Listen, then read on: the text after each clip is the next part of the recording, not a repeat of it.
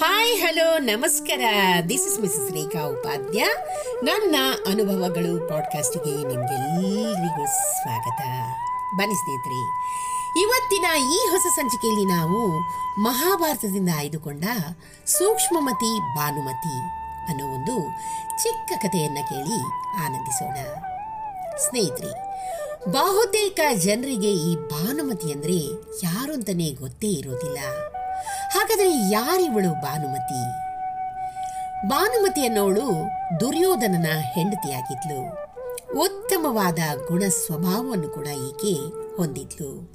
ಬನ್ನಿ ಸ್ನೇಹಿತರೆ, ಇವತ್ತಿನ ಈ ಹೊಸ ಸಂಚಿಕೆ ಮೂಲಕ ನಾವು ಭಾನುಮತಿಯ ಬಗ್ಗೆ ಹೆಚ್ಚಿನ ಮಾಹಿತಿಯನ್ನು ಸಂಗ್ರಹಿಸೋಣ. ದುರ್ಯೋಧನನ ಹೆಂಡತಿ ಭಾನುಮತಿ ಒಳ್ಳೆಯ ಬುದ್ಧಿಯನ್ನ ಹೊಂದಿದಾಕೆ. ತನ್ನ ಪತಿಯ ಅನ್ಯಾಯವನ್ನ ಎಂದಿಗೂ ಪುರಸ್ಕರಿಸಿದವಳಲ್ಲ. ಹಾಗಂತ ಅವರಿಬ್ಬರ ಸಂಬಂಧದಲ್ಲಿ ಯಾವುದೇ ಶಂಕೆ ಕೂಡ ಇರಲಿಲ್ಲ. ಮಹಾಭಾರತದ ಉದ್ದಕ್ಕೂ ದುರ್ಯೋಧನ ಖಳನಾಯಕನಾಗಿ ಕಾಣಿಸಿಕೊಳ್ತಾನೆ.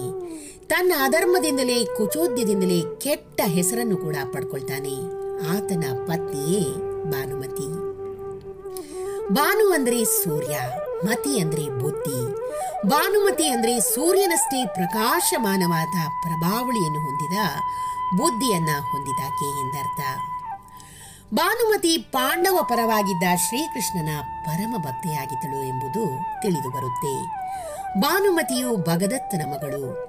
ಆತ ಪ್ರಜ್ಯೋತಿಷ್ಯ ಸಾಮ್ರಾಜ್ಯದ ರಾಜನಾಗಿದ್ದ.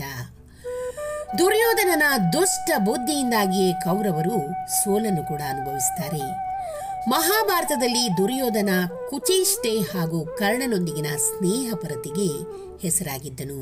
ಆದರೆ ಭಾನುಮತಿಯ ಪಾತ್ರ ಮಾತ್ರ ಎಲ್ಲಿಯೂ ಅಷ್ಟಾಗಿ ಕಾಣಿಸಿಕೊಳ್ಳೋದಿಲ್ಲ. ಕೌರವರೊಂದಿಗೆ ಪಗಡೆಯಾಡಿ ಎಲ್ಲವನ್ನು ಕಳ್ಕೊಂಡ ಪಾಂಡವರು ಕೊನೆಗೆ ತಮ್ಮ ಹೆಂಡತಿ ದ್ರೌಪದಿಯನ್ನ ಪಣಕ್ಕಿಟ್ಟು ಪಗಡೆ ಆಟವನ್ನ ಆರಂಭ ಮಾಡ್ತಾರೆ. ಅಲ್ಲಿಯೂ ದುರ್ಯೋಧನ ಅಧರ್ಮದಿಂದಲೇ ಗೆಲುವನ್ನ ಸಾಧಿಸ್ತಾನೆ. ತುಂಬಿದ ಸಭೆಯಲ್ಲಿ ದುರ್ಯೋಧನನ ಆದೇಶದಂತೆ ದುಶ್ವಾಸನ ಪಣಕ್ಕಿಟ್ಟ ದ್ರೌಪದಿಯ ಸೀರೆಯನ್ನ ಎಳೆದು ಅವಳನ್ನ ಅವಮಾನಿಸ್ತಾನೆ. ಆ ಸಂದರ್ಭದಲ್ಲಿ ದುರ್ಯೋಧನನ ಪತ್ನಿ ಭಾನುಮತಿಯು ದ್ರೌಪದಿಯನ್ನ ಸಂತೈಸ್ತಾಳೆ. ಒಬ್ಬಳು ಸ್ತ್ರೀಯನ್ನು ಅವಮಾನ ಮಾಡದಂತೆ, ಆಕೆಯ ಮನವನ್ನ ನೋಯಿಸದಂತೆ ದುರ್ಯೋಧನ ಹಾಗೂ ಕೌರವ ಸಹೋದರರೊಂದಿಗೆ ಭಾನುಮತಿಯು ಬೇಡಿಕೊಳ್ತಾಳೆ. ಆಕೆ ದುರ್ಯೋಧನನ ದುಷ್ಟ ಬುದ್ಧಿಯನ್ನು ಹೋಗಲಾಡಿಸಲು ಪ್ರಯತ್ನ ಪಡ್ತಾಳೆ.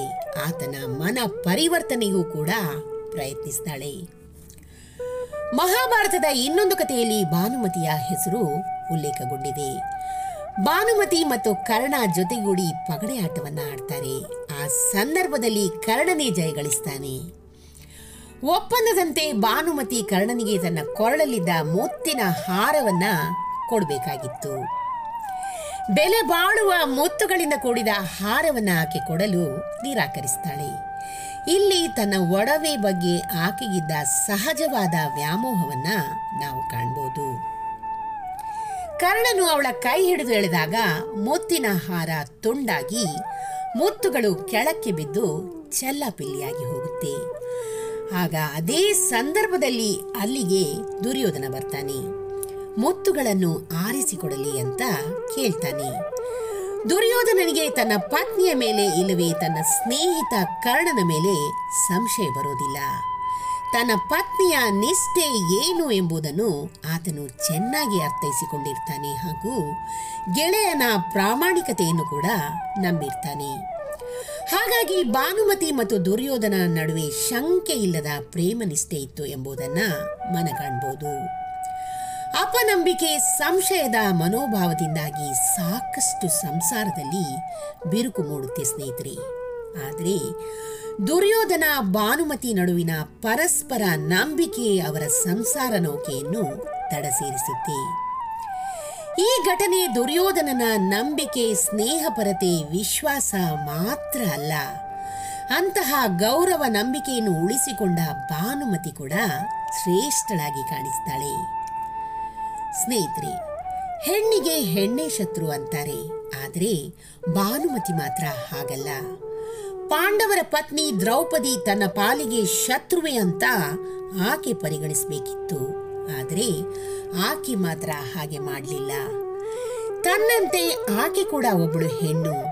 ಆಕೆ ಶತ್ರುವಿನ ಕಡೆಯವಳೆ ಆದರೂ ಆಕೆಯ ಮಾನ ರಕ್ಷಣೆಗೆ ಭಾನುಮತಿ ನಿಲ್ತಾಳೆ. ತನ್ನವರಿಂದ ಇತರರಿಗೆ ಅನ್ಯಾಯ ಅವಮಾನಗಳು ಆಗುತ್ತೆ ಎಂದಾಗ ಅದನ್ನು ವಿರೋಧಿಸುವುದಕ್ಕೂ ಹಿಂಜರಿಯದ ಸೂಕ್ಷ್ಮಮತಿಯೇ ಅವಳಾಗಿದ್ಲು. ಅವಳೇ ಭಾನುಮತಿ.